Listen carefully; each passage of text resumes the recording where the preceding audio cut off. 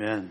Thank you, worship team, for those songs of praise again, focusing on the character of our God, especially the focus on the love of God. I appreciate that so much. Precious truths about our God.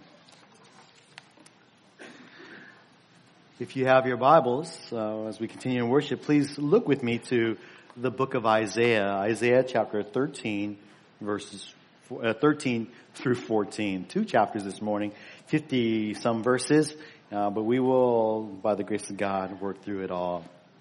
Well, we have a church family meeting, so, we'll just work all the way to our church family meeting. That'd be good. As I've been studying this passage this week, I tell you, it was it's past couple of weeks have been really challenging to study the Word of God. And I was just thinking, what would make it easy? If Eric could just get all our members, all our people to just basically read first, before you even come here, just read about the nations that we're going to talk about each morning. Like for instance, this week is about the nation of Babylon. Just find your own Bible encyclopedia, your Bible dictionary. If you don't have one of those, go to Wikipedia even.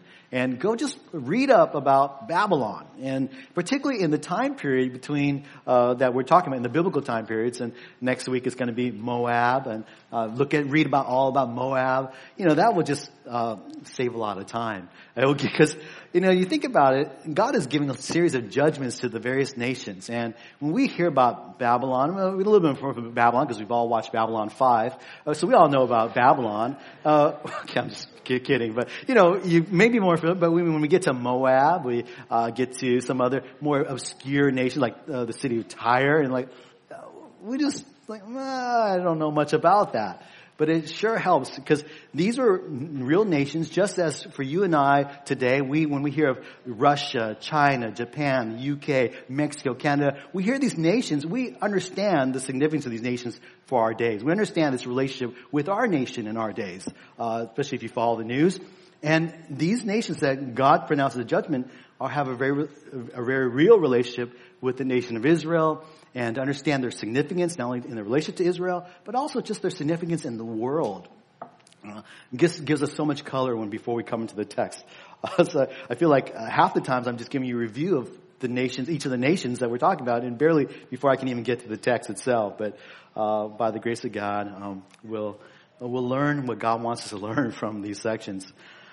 This is a lengthy passage that we're going to tackle today, and we were able to finish it in first service, so I think we'll be able to finish it in second service.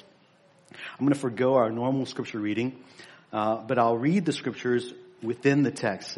Sometimes I'm just tempted to just kind of read highlights, and I do that on occasions, but I just feel that with these particular, just because we may not understand the very details of every verse, reading the passage as a whole gives us the flavor, gives us the big picture, the themes that we'll see. You really can't miss the themes. When you just kind of read through it, you'll hear the overriding themes that we covered last week, the themes of God's judgment, God's emphasis on each particular nation, but also God's plan and God's sovereignty, God's power, and God's promises that He makes, but also the revelation of all this in relationship to the nation of Israel. So I'll be reading the text. I felt like I use half the sermon just to read the text and the other half to explain. So that's what it's going to feel like today. All right. As we're all Isaiah 13 to 14, let's pray. Father in heaven, thank you for your word. Your word is truth. Not my word, but your word, Father. And I pray that your word, as it is read, even, Father, as I explained, may you cause your word to go forth. May your spirit go before us. Teach us, Father, from your text. Help us to learn to trust you, to not trust in man, not trust in the nations. Father, help us to understand more of who you are, your character, your wrath, your judgment, your anger upon sin, but also your compassion, your mercy, your love, your grace towards your people. So, Lord, we commit this time to you and pray you will be glorified through the preaching of your word. In Jesus' name, amen. In Luke chapter 4, verse 16 to 21, Jesus on one occasion entered the synagogue in his hometown of Nazareth on the Sabbath. And as it was custom, because he was a rabbi, known to be a rabbi, he was given the opportunity to read the scriptures that morning and then to expound from it. He was given the scroll of Isaiah, and he turned to Isaiah chapter 61, verses 1 through 2. And I read for you what he read that morning. This is really Luke 4:18 and 19. He read, "The Spirit of the Lord is upon me, because He anointed me to preach the gospel to the poor. He has sent me to proclaim release to the captives and recovery of sight to the blind, to set free those who are oppressed, to proclaim the favorable year of the Lord." Now, if you kind of compare these two verses with Isaiah 61 in verses 1 and 2, you'll find something kind of interesting, particularly with regards to verse 19 and verse 61, verse 2. That Jesus only reads half of 61, verse 2. He only reads the part that says to proclaim the favorable year of the Lord. The rest of the verse in Isaiah 61:2 reads to proclaim the favorable year of the Lord and the day of vengeance of our God. You see, by doing so, Jesus shows us a very important principle to understand, or a very important facet of prophecy that we need to understand as we look at all prophecy, but particularly Isaiah. And that is, even in the singular verse, one verse within a phrase of each other, there can be a prophecy that would have a near fulfillment. That is, that Jesus came to proclaim favor and grace at His first coming. But also in that same verse, in the next phrase, there's a far fulfillment. The latter part of the verse is not going to be fulfilled at Jesus' first coming, but at His second coming. The fulfillment of the proclamation of vengeance, of judgment at Jesus' second coming. This is a principle that is true within the Scriptures, and it is one of the difficulties really of the student of God's Word when examining all prophecy. One of the difficulties of interpreting prophecy, especially our passage this morning, is this presence of near and far fulfillment. Near future and far future fulfillment. We ask ourselves, every time we come to a passage of prophecy, we ask ourselves this question. Does this passage take place in Isaiah's days or shortly after? Or does this judgment take place in a far future day, in the far future day of judgment that called as the day of the Lord? In fact, in some prophecies within Isaiah, like Isaiah 7:14, the virgin will be with child. Verses like that have both a near and a far fulfillment. It's both. That it's both a child in Isaiah's day, a virgin woman who would then give birth to a child, and as well as foreseeing to the future of Jesus' virgin birth. Oftentimes, even when we see these kind of near and far in the same verse, the near is only a partial fulfillment of the prophecy. The part of the prophecy is fulfilled. It's like, obviously that's fulfilled in the near, but the latter part is not yet, because that complete fulfillment is left for a far future fulfillment. Now, hopefully, I don't know if you've caught all that. Your head might be spinning, but this is what you learn in seminary, okay? This is what you learn. You probably pay good money if you learn this. When you master it, you'll be a great scholar, because it takes a lot of understanding of the Scriptures to understand prophecy. It's very difficult.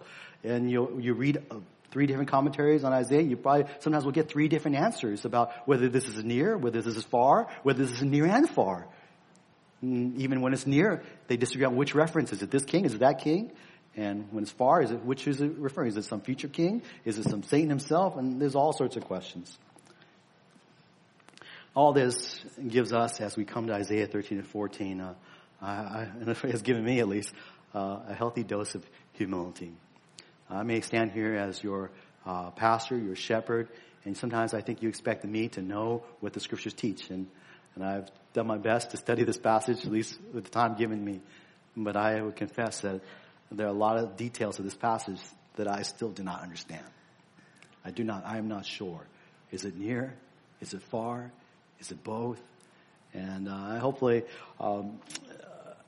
it will, as you tackle this, it will challenge us to study, to better understand the various references, to look deeper into God's Word and try to understand God's Word and the details.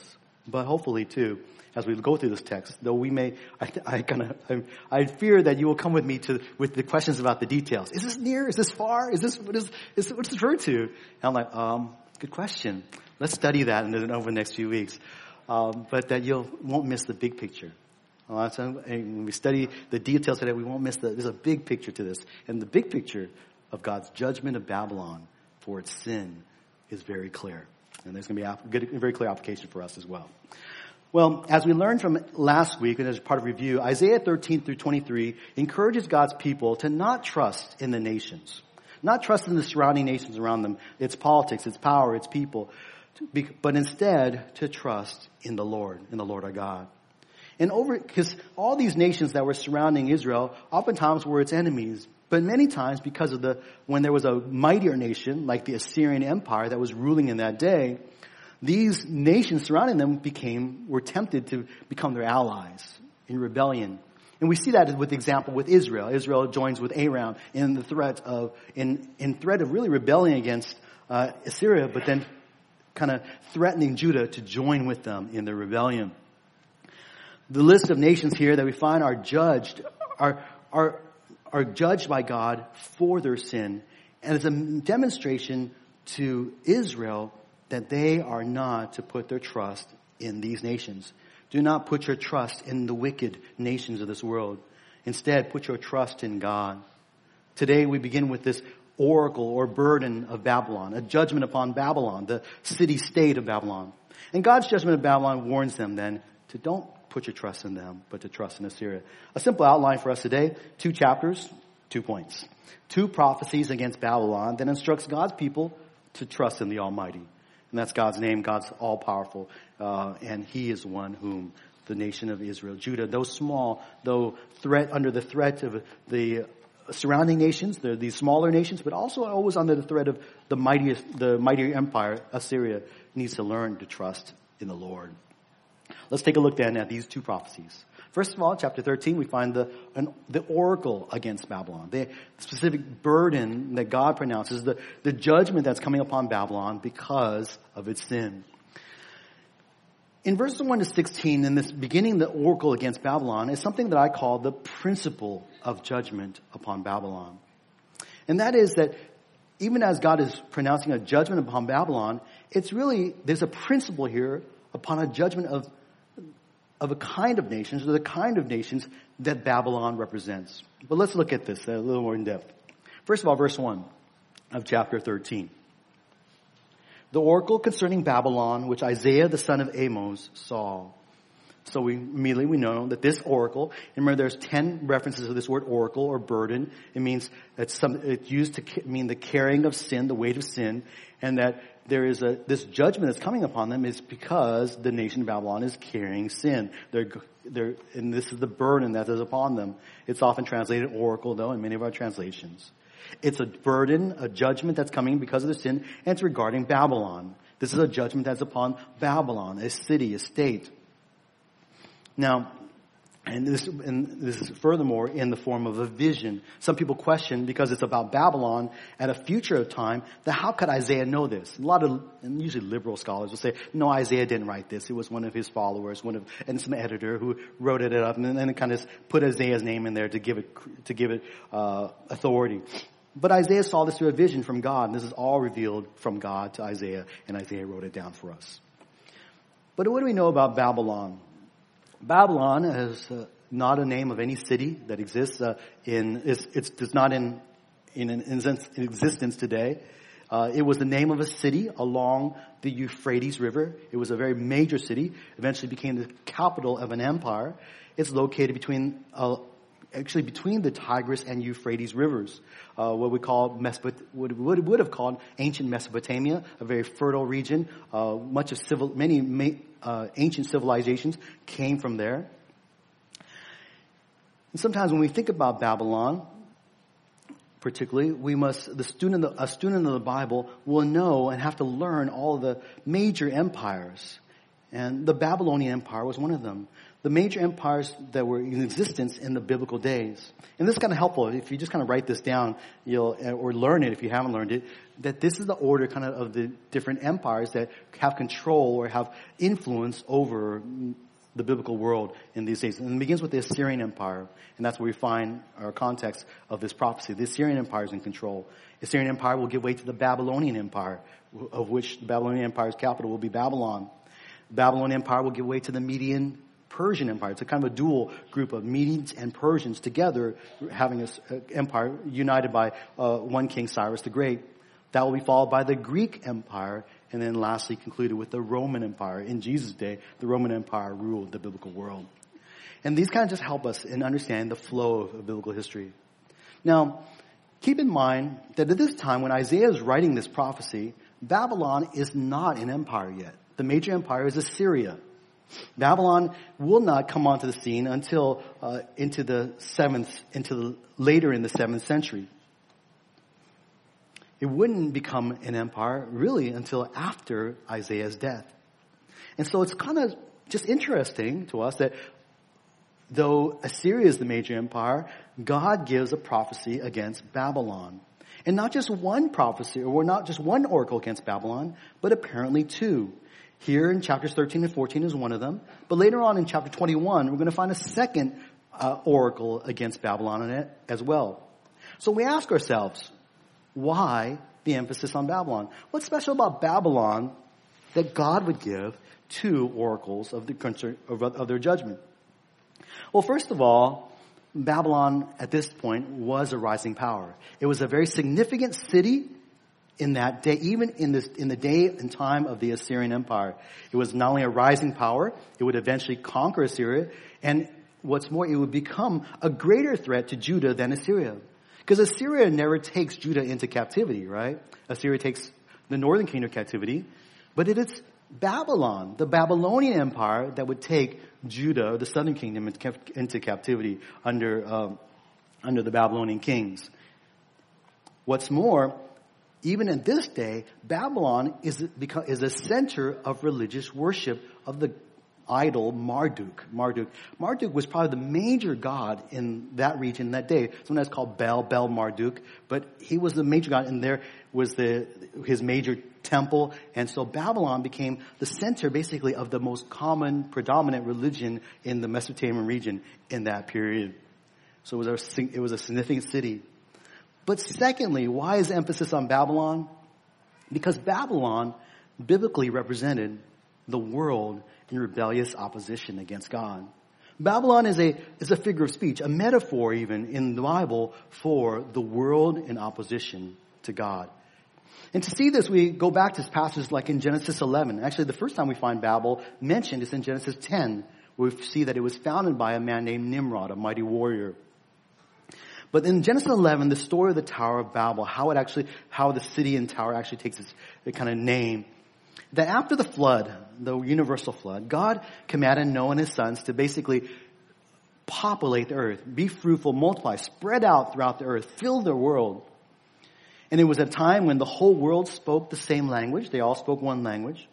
And so God allowed them and just encouraged them and commanded them to spread out. But instead of spreading out, they decided to stop in a certain area to build a city and a tower that would reach to heaven so that they could make a name for themselves. And this was an act of rebellion, an act of pride. For they were disobedient to God. Instead of spreading out, they decided to settle in one particular area, in one location. Instead of seeking God's glory, they sought their own glory. They wanted to make a name for themselves. Instead of following God's way to approach Him, to worship Him, they made their own way by building a tower that would reach up to the heavens. And God saw their sin for what it was. He saw what they were about, and He came down, as we read in Genesis 11, how He confused their language. He caused them to all end up speaking different languages, and He scattered them over the face of the earth. And that really began all the various nations of the world. That place where that city was built and that tower was built to reach to heaven was called Babel, named after Babel, the tongue, the sound of the different, the utterances of their speech, and eventually became known as Babylon. You see, even in Genesis 11, it was a place where the world together stood up in rebellion against God's ways. Fast forward to Revelation 17 and 18. There, when you read Revelation 17 and 18, you will find the word Babylon, the name Babylon mentioned again. And there in this is ascribed a future judgment upon Babylon. But at that time, Babylon is not only a city, but it becomes known as a center of the world's religious and economic system. And this religious and economic system Babylon is known for leads the world to idolatry against God. In fact, she is called there the mother of harlots and of the abominations of the earth. So Babylon, in effect, becomes a metaphor. In the Bible, it becomes a metaphor for the world in defiance of God. One commentator has put it really, and I like this, that there are essentially two cities in the world. There's really two cities that you belong to. You either belong to the city of Babylon or you belong to the city of God. And there's a city of God references in the Old Testament as well as the New Testament. That is that there's one city, a kind of city you live in where you basically stand in rebellion against God, or there's the city of God that we all pursue by faith, where we desire to worship God, to submit to God, to follow God. That's the city of God and the city of Babylon. And so God's pronouncement of judgment, this principle of God's judgment upon Babylon, really is, in a further sense, is a judgment upon all the nations of the earth. It's a judgment upon all the nations that would rise up against the knowledge of God, that oppose God, that refuse to submit to God's ways. A judgment that, according to Revelation, will be fulfilled in the far future when Christ returns. Right now, many nations of the earth do not submit to Christ, do not submit to God. But one day, when Christ returns, they will all be judged. They will all submit. And so in verses 2 to 16 then, all this to say, this principle that we find in verses 2 to 16. This principle of judgment upon Babylon is not just upon a city Babylon. It is. But there's a more universal sense of judgment. Even the wording throughout this passage seems to be of a universal judgment rather than really a judgment just upon one nation, Babylon. Look at verses 2 to 5 with me, and let's kind of start reading through this. Verses 2 to 5. Lift up a standard on the bare hill. Raise your voice to them. Wave the hand that they may enter the doors of the nobles.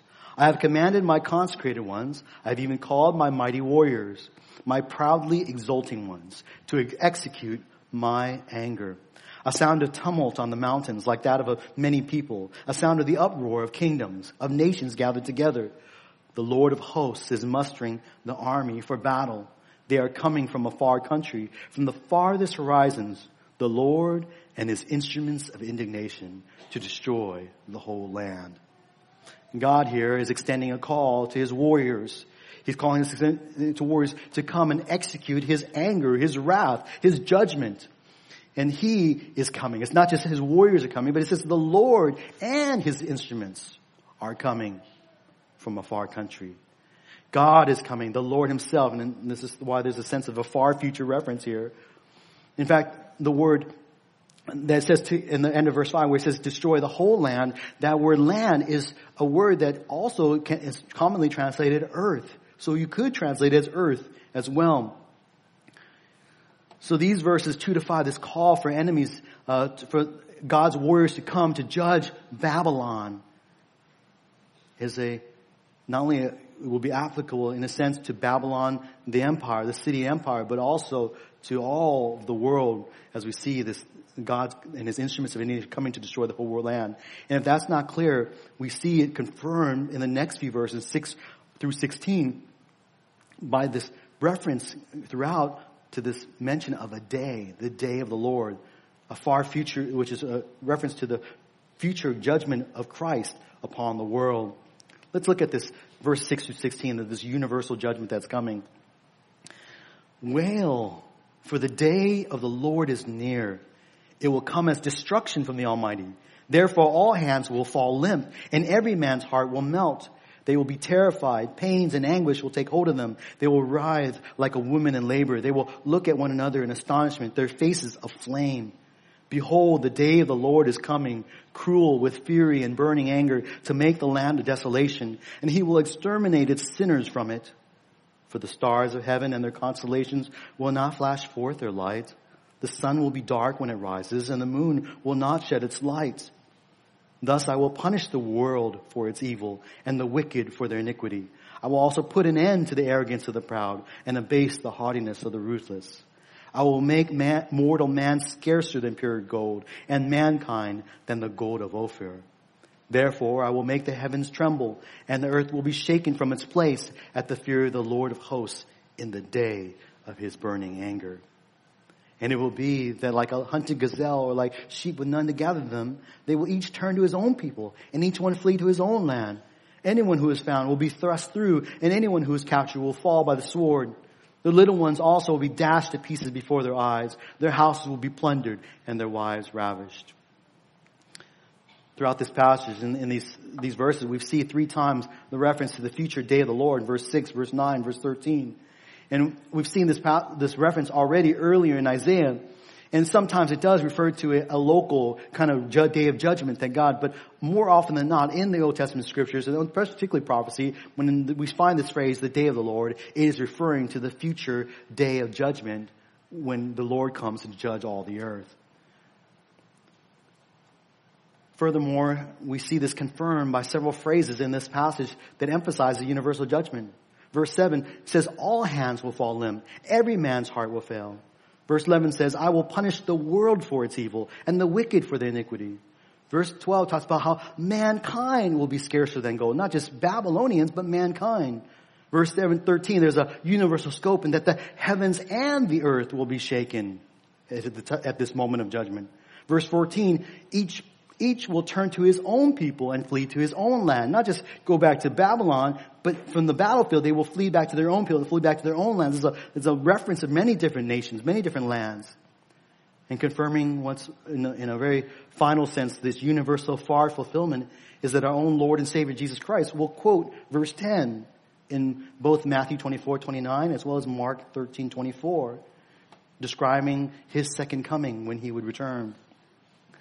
So then, God's oracle of judgment upon Babylon, as we see here, even though it's spoken to Babylon, it's a judgment upon Babylon, the city and the nation, goes beyond it to all nations, to the world that would rise up in opposition to God.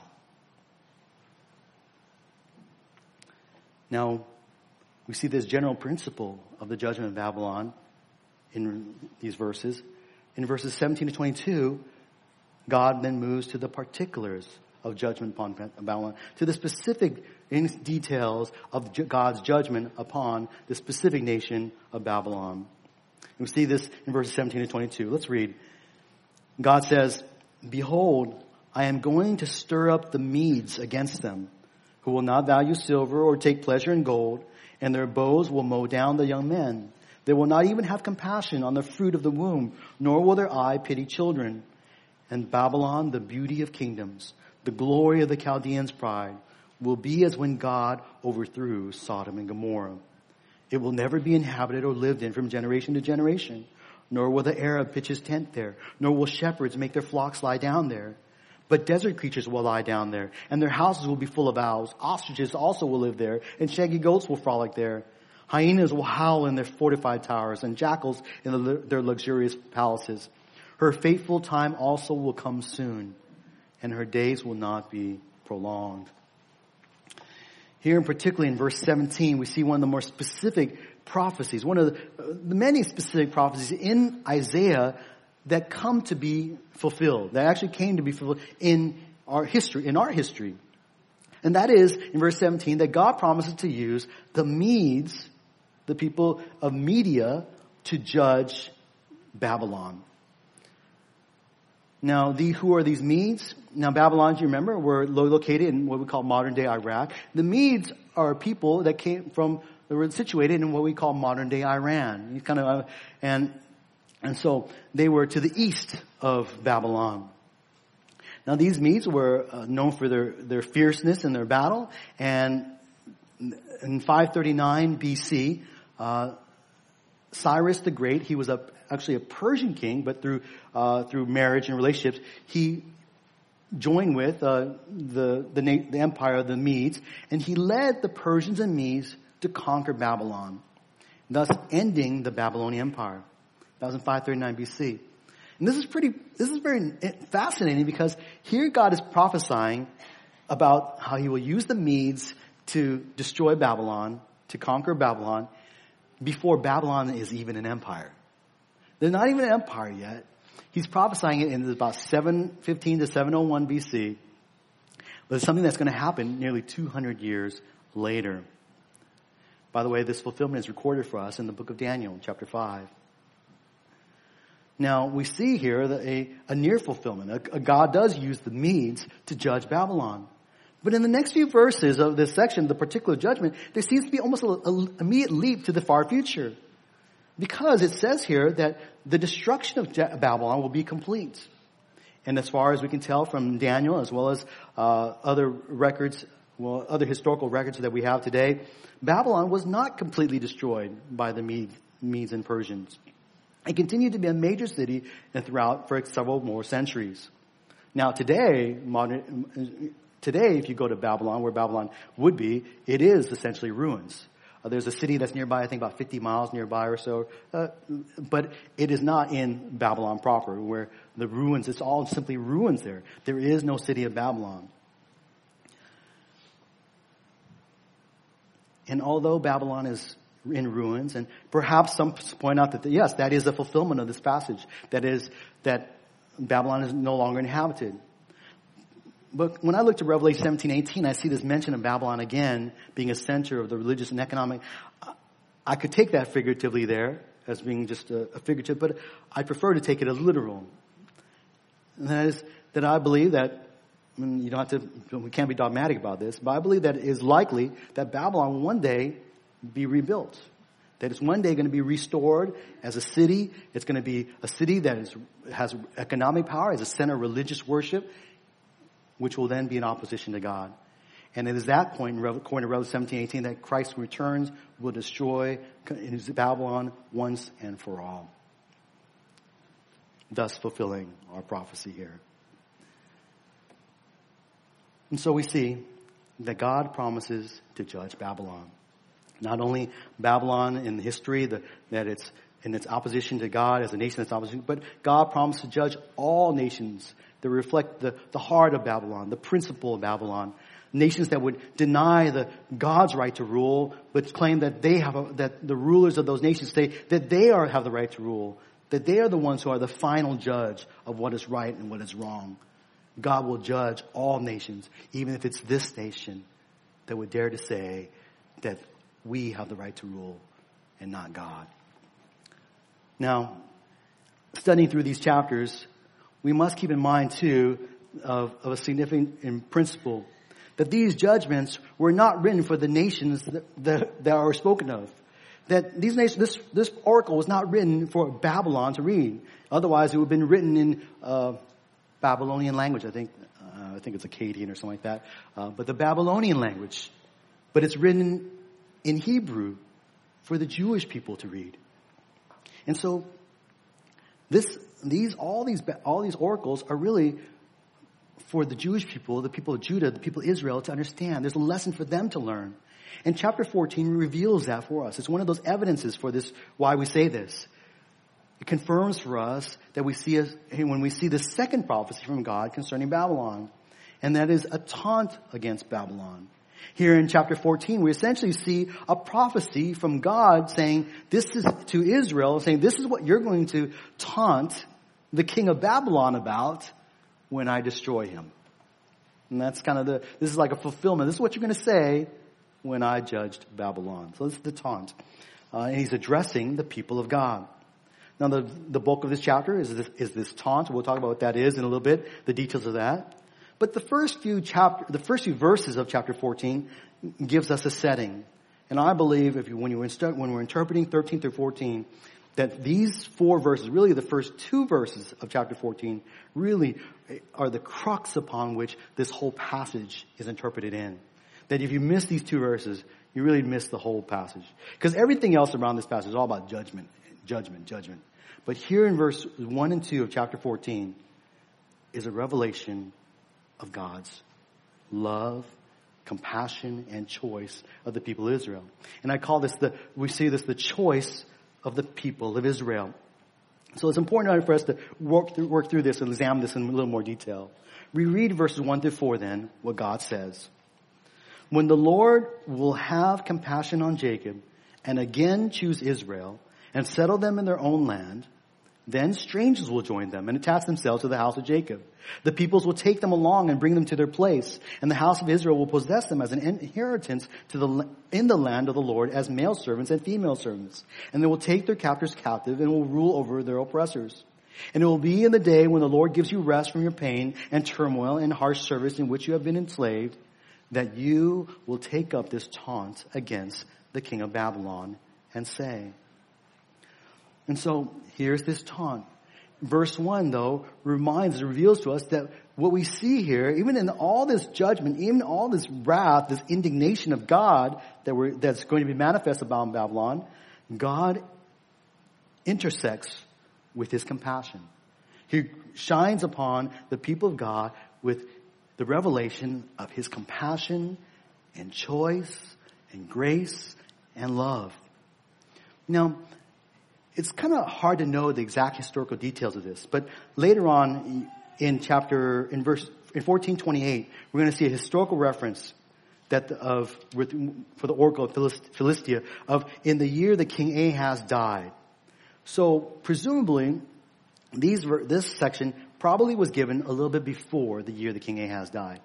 And what's significant about the year that King Ahaz died is that shortly after King Ahaz dies, Assyria comes in and takes the northern kingdom into captivity.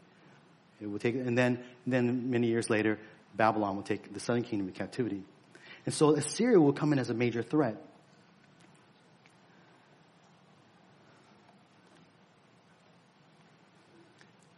And so this prophecy then occurs before the northern or the southern kingdom is taken into captivity. They're not even in captivity yet. They received prophecy from Isaiah that says God's going to judge you because you didn't, particularly King Ahaz, because you didn't trust my promise to you. I'm going to cause Assyria to judge you, and then I'm going to bring a greater judgment, a greater destruction from Babylon later on. We'll see that later in Isaiah. But even before that takes place, here in these verses, God says, I'm going to have compassion on you. I'm going to have a love for you. I'm not going to forget you. I will remember you because I love you, because I've chosen you. What we find here really is a revelation of the doctrine of divine election. A divine election that really is a reflection. When you think about divine election, you say, oh man, I don't like divine election. Divine election is a part of God's love. That God chooses to love. You know, a lot of times we love, because someone's great. That's why I love them. I love them because I love my daughter because she's so cute. I love my wife because, she just cooks the best meals.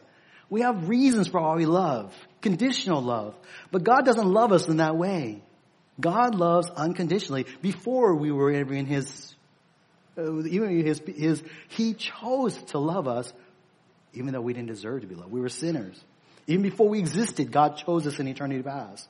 And God chose the nation of Israel even from eternity past. God chose particularly the nation of Israel in the point of history, Abraham, Isaac, and Jacob, to be his chosen nation, to be his people, his representatives on earth, who would then be a blessing to the nations of the world. And despite Israel's continued sin, we see it time and time throughout the Old Testament, and he would discipline them, he would bring judgment to them. I think it's the cycle of the judges. God would always, once again, remember them. He would choose them again. And then they would come back to him, and they would then fall into sin. He'd judge, discipline them, and he would then choose them again. And he would choose them again, time and time again, because God had chosen and God had put his love upon them. In fact, this prophecy that we'll find of when God has compassion upon Israel and he chooses them again is a prophecy of that he would return them back to the land. This would be fulfilled in the near future, in the kind of further near future, in the days of Cyrus the Great.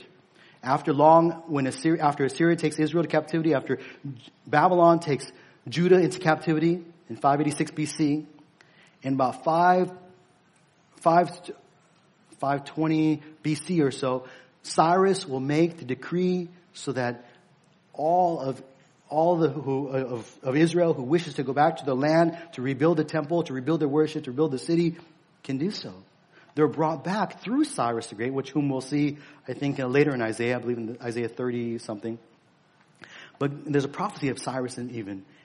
And that is all because of not Cyrus, but because of God. And think about it. God's choice of Israel is just a beautiful illustration of his love. More recently in our human history, you think about it, after AD 70, when Rome, under General Titus, destroyed Jerusalem, Israel as a nation ceased to be, right? There was no nation of Israel after AD 70. Until when? 1948, I was told by one of our historians afterwards.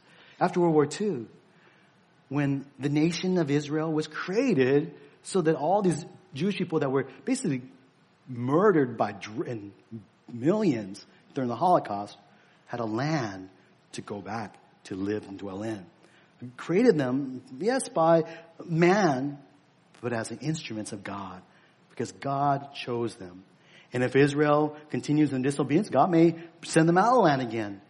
But every time, God will love them, God will have compassion upon them, and God will return them to the land because that is God's love for them. And this is an encouragement for us. It's an encouragement to us because to think that God's love in choosing Israel is the very same love in which he chose you. It's the same kind of love when he chose you from eternity past for salvation.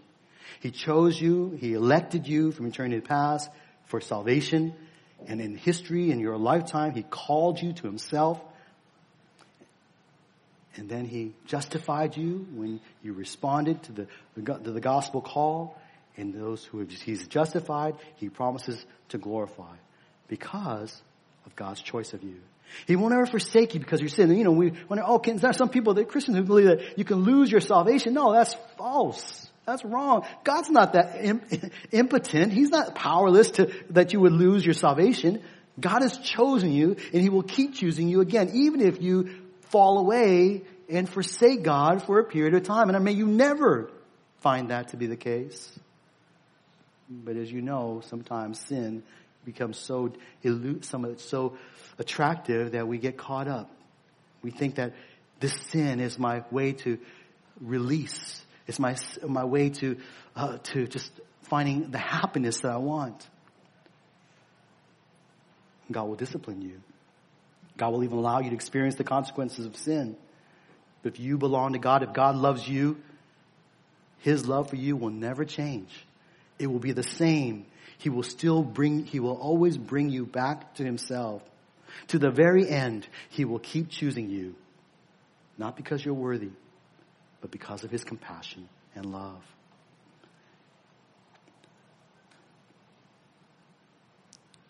And though, as we come back to the text, though this promise of restoration for Israel would be fulfilled in the return decreed by Cyrus,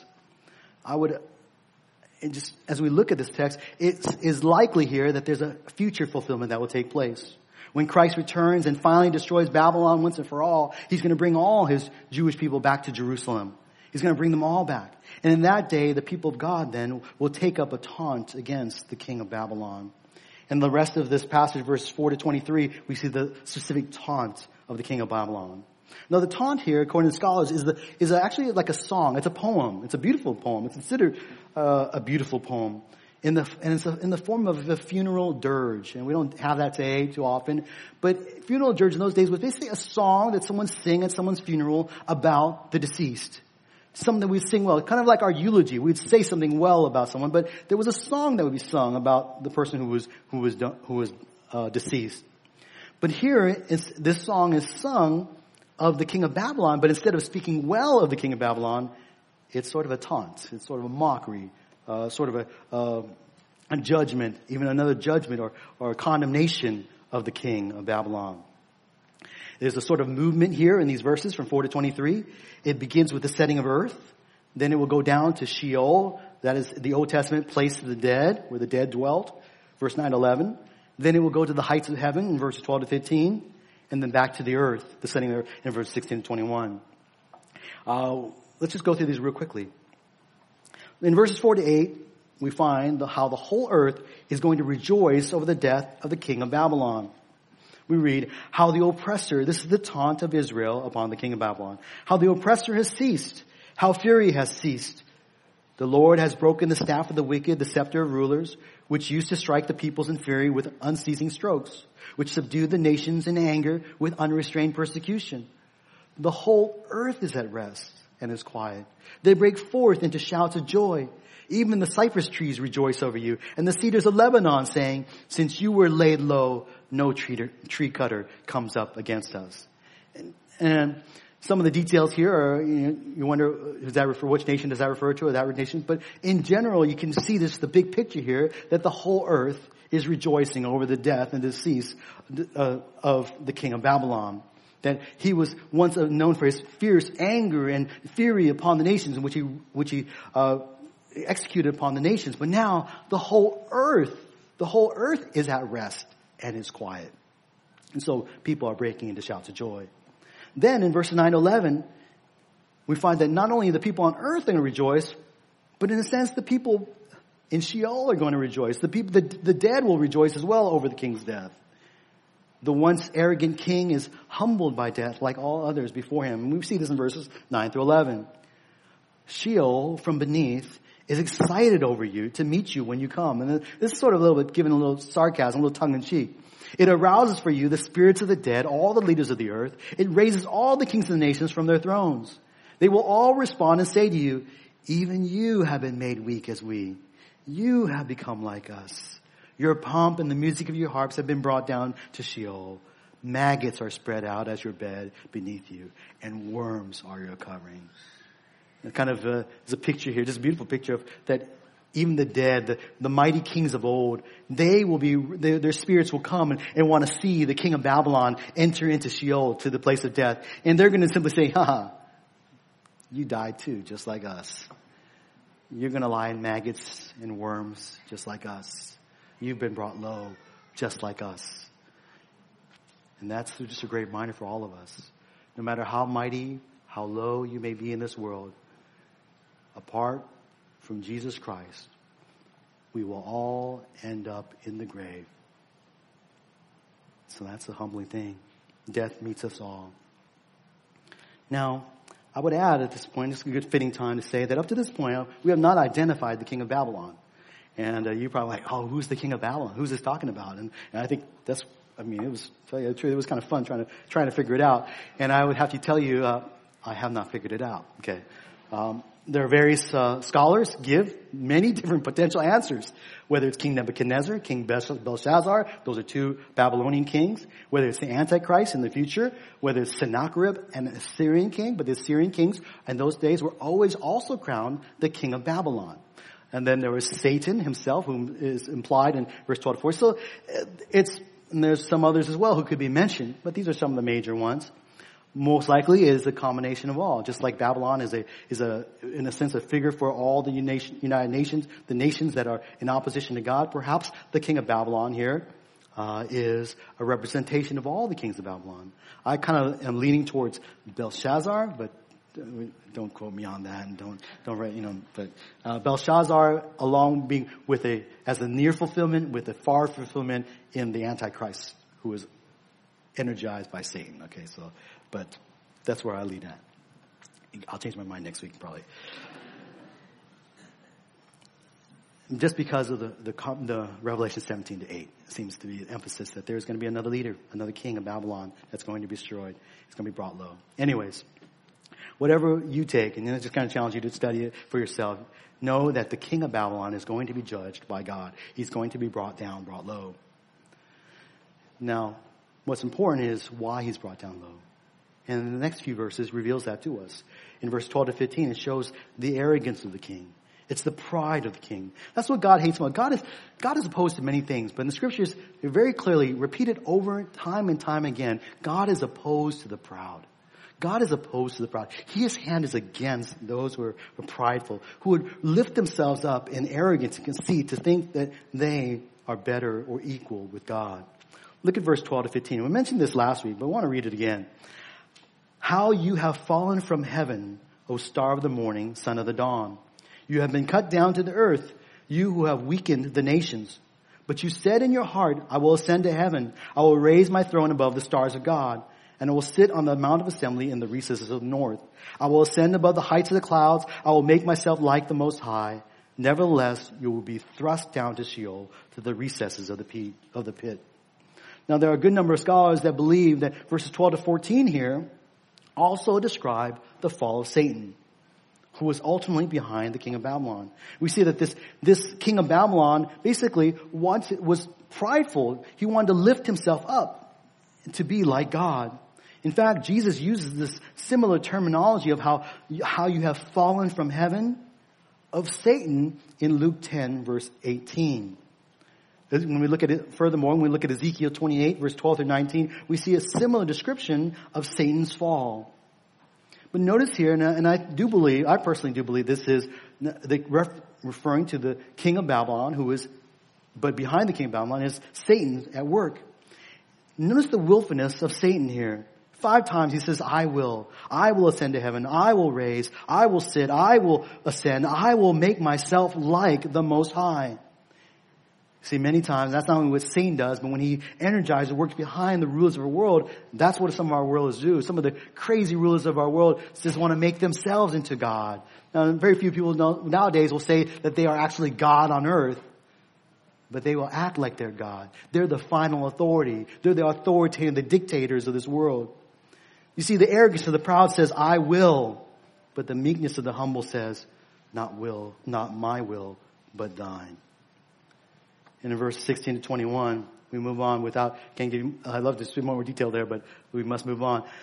We see how the taunt of the king of Babylon returns to earth, where the king now is left without a burial. In kings and mighty kings, mighty rulers, when you go to the graveside and you see a really big tomb, that's probably somebody important, right? And you see a big monument and you call it, that's this Washington monument. Oh, who's that? What's that represent? Lincoln, Jefferson Memorial. What's that about? That guy must be important in there. Who knows? Usually that's true, right? And it's true of kings. But this king, according to the taunt and the is going to be left without a burial. Just read these quickly. Read this to us. Those who see you will gaze at you. They will ponder over you, saying, is this the man who made the earth tremble, who shook kingdoms, who made the world like a wilderness and overthrew its cities, who did not allow his prisoners to go home? All the kings of the nations lie in glory, each in his own tomb. But you have been cast out of your tomb, like a rejected branch, clothed with the slain who are pierced with the sword, who go down to the stones of the pit like a trampled corpse. You will not be united with them in burial, because you have ruined your country. You have slain your people. May the offspring of evildoers not be mentioned forever. Prepare for his sons a place of slaughter because of the iniquity of their fathers. They must not arise and take possession of the earth and fill the face of the world with cities. And so we just see there that seems like referring again to the human king of Babylon is going to be left without a tomb. It's going to be left dead on the battlefield.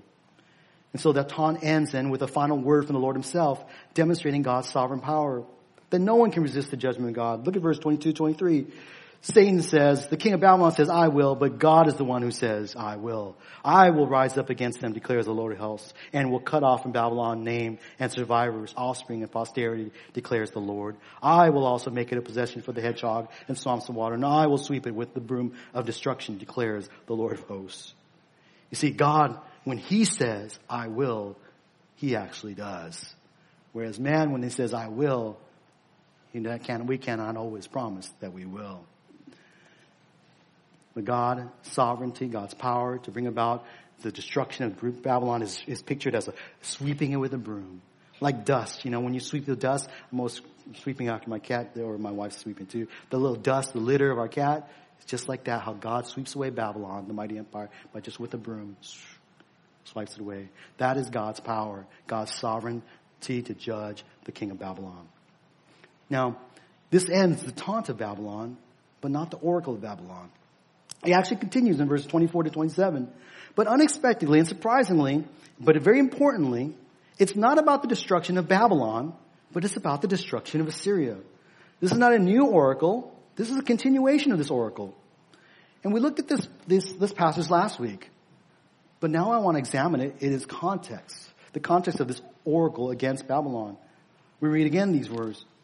The Lord of hosts has sworn, saying, surely, just as I have intended, so it has happened, and just as I have planned, so it will stand. To break, not Babylon, but notice, what does it say? To break Assyria in my land, and I will trample him on my mountains. Then his yoke will be removed from them, and his burden removed from their shoulder. This is the plan devised against the whole earth, and this is the hand that is stretched out against all the nations. For the Lord of hosts has planned, and who can frustrate it? And as for his stretched out hand, who can turn it back? See, the Lord is sovereign and almighty. Nothing can thwart the fulfillment of his plans, whether it is plans to judge or plans to bless. We had already seen, and God had already made known in chapter 10, verse 12 and following, of his promise to judge Assyria. That it was the mighty nation in rule in that day. And yet, from this standpoint, from Isaiah's standpoint, this fulfillment was still in the far future. Assyria was not judged yet. But why does he speak of the Assyrian judgment now in this midst or at the end of a prediction, of a prophecy of the destruction of Babylon? Here's the point. I want to put it down because it's just to catch it. Though still in the near future, that is from Isaiah's standpoint, that is the destruction of Assyria, its fulfillment would serve as encouragement to God's people to trust him for the fulfillment of God's judgment of Babylon. See, Babylon is eventually going to come on the scene. And eventually, it is going to take over and take over Judah, and going to take many of the people into captivity. And they will, as they go into captivity, they will take with them the scripture of Isaiah.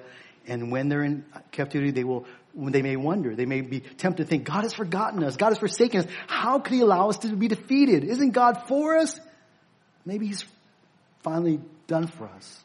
But then they'll read Isaiah 61, and they're going to see this promise of the destruction of Babylon. And they're going to see the destruction of Babylon and say, and sometimes when we see promise in God's words, we kind of wonder, is that really going to happen? How do we know it's going to happen? Is it really going to happen? Well, it will happen because hasn't God already fulfilled some promises? And by the time of Babylon's destruction, God will already have judged Assyria as well. And so knowing then that since God judged Assyria exactly as he promised, he will then also fulfill his promise to judge Babylon. Now this is going to be extreme comfort to the people of Judah in the midst of captivity. But this basic principle is true for us today. For you and me. We might come across the promises of God, and we may doubt God's ability to keep his promises. Sometimes we doubt, is God able to save us? We need to only remember the many ways that he has fulfilled his promise to us. God, in Isaiah alone, has already fulfilled so many of these prophecies in Jesus Christ, has he not? Consider this. All prophecies, all fulfilled already in Christ. God has given us his son, Isaiah 9:6, born of a virgin, 7:14, from the root of Jesse, 11:10, empowered by the Spirit, 11:2, who was despised and forsaken by men, 53:3, pierced for our transgressions, 53:5, crushed for our iniquities, having poured out himself to death, 53:12, to bear all our sins and intercede for transgressors, 53:6 and 12. Has this not all been fulfilled in Christ? Do we not see it recorded for us in history, in the biblical records, by the testimonies of the four gospel witnesses? Do we not see its impact upon the early church in Acts? Do we not see its impact upon our world throughout history of this gospel that, though despite man's greatest efforts to put down, continues to be proclaimed? This truth of the gospel of Jesus Christ, who is all these prophets in just Isaiah alone. These were just kind of things that off the top of my head, as I was thinking through it, those are some obvious ones that have already been fulfilled. If God has fulfilled these already in Jesus Christ, then how will he not also fulfill his promises to bring us to final salvation? God has already given us his son. How will he not with him give us all things?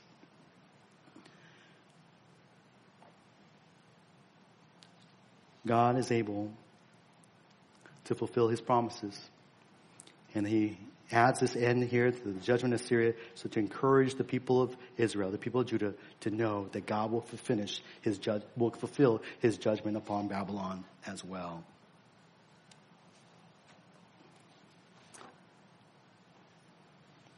And we ask ourselves, and just concluding, what lesson did God want Judah to learn from this oracle against Babylon?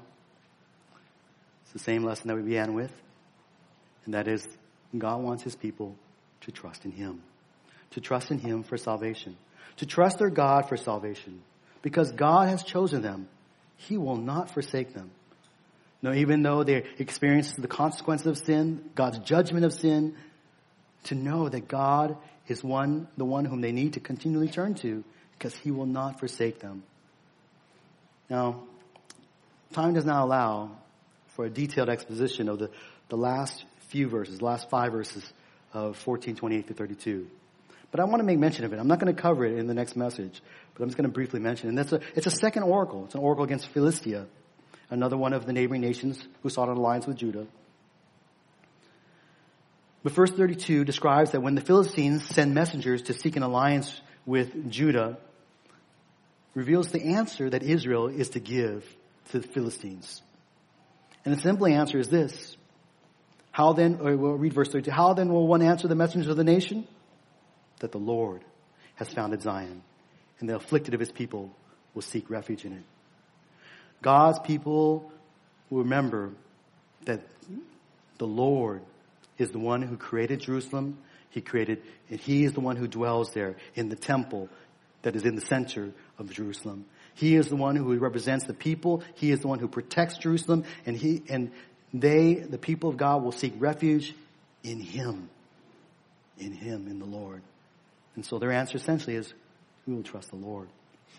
And that should be our answer. Whatever difficulties, whether you're going through doubt about your salvation, whether you're wondering, maybe going through difficult times even in life, you can always trust that God continues to love you. He knows what you're going through, and he will deliver you. Maybe in this life, maybe not.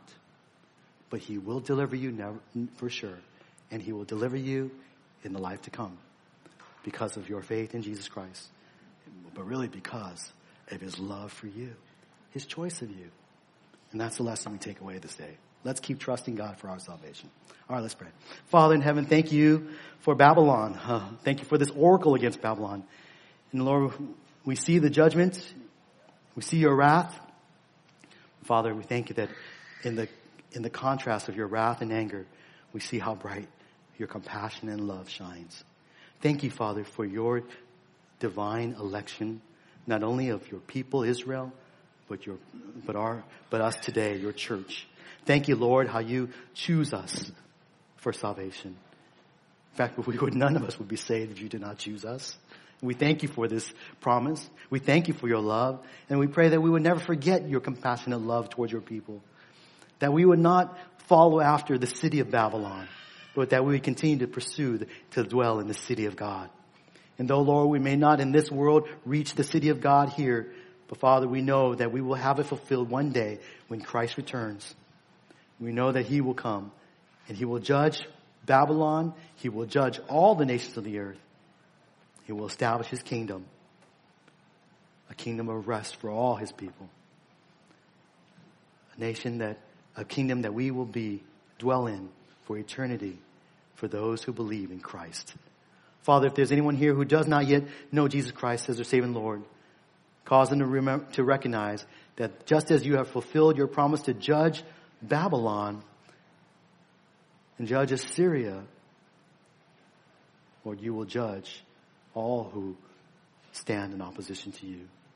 Lord, cause a conviction of sin, a repentance of heart, a response of faith, that they might be saved today by believing in Jesus Christ, by turning to Christ who died on the cross and rose from the grave for the forgiveness of their sins.